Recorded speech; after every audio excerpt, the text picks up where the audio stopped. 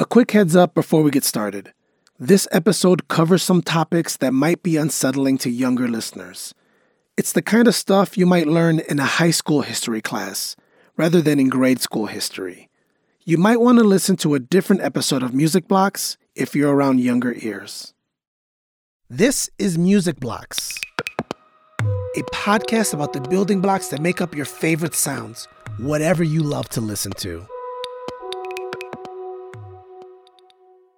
Protest music draws attention to serious problems. It can be uncomfortable to hear, and musicians have lots of ways to make a listener feel on edge. They could use an ominous tone to create a mood, and use percussion to propel the music forward. They took our tongues. And they can tell a story in their lyrics. They tried to take our tongues. In this song, Inuk singer Tanya Tigak tells a story about how colonizers tried to eliminate Inuit languages and traditions. You can't have my tongue, Inuvunga.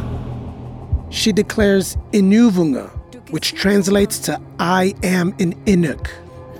And she includes Inuit throat singing. Through this story, Tigak confronts and condemns Canada's history of oppression against Indigenous people. You can't have my tongue, Inuvunga. Today on Music Blocks, stories of protest in music.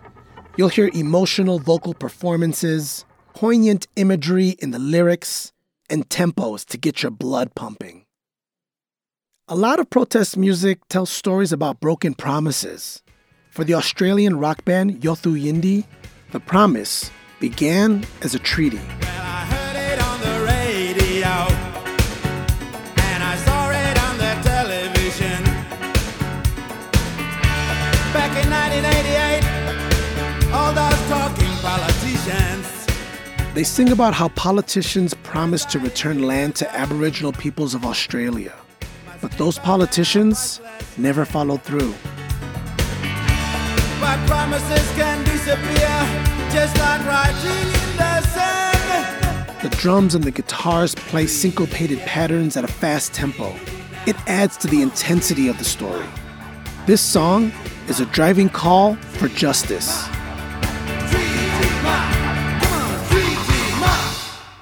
Puerto Rican singer Andrés Jiménez was fed up with problems in his community when he wrote this song. Desde hace tiempo, señores, tiene el pobre la ilusión de cambiar su... In El Pobre Sigue Sufriendo, or The Poor Continue to Suffer, Jiménez sets the scene with his lyrics.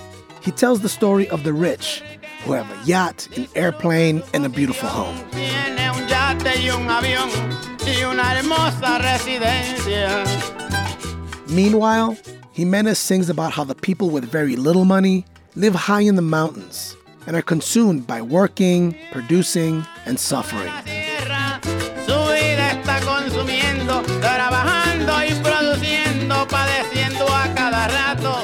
He finishes the song by passionately crying out for change.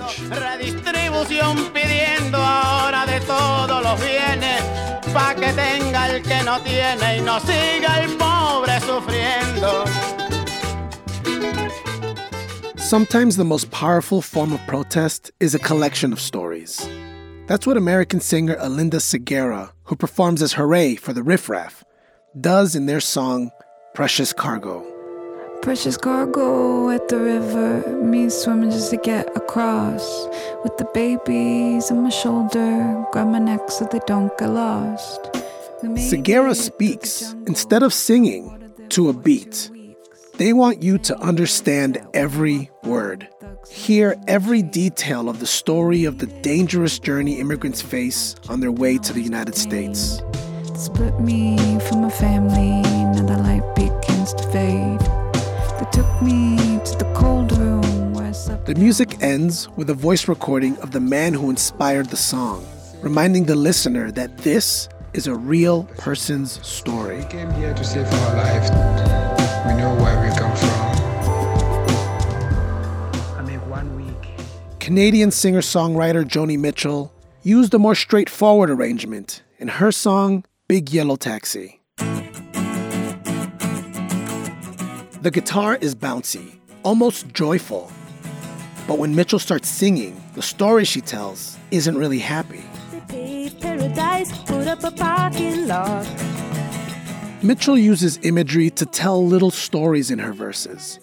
She describes a scene of paying to see trees in a museum and of farmers using harmful pesticides. Hey, farmer, put away the DDT now.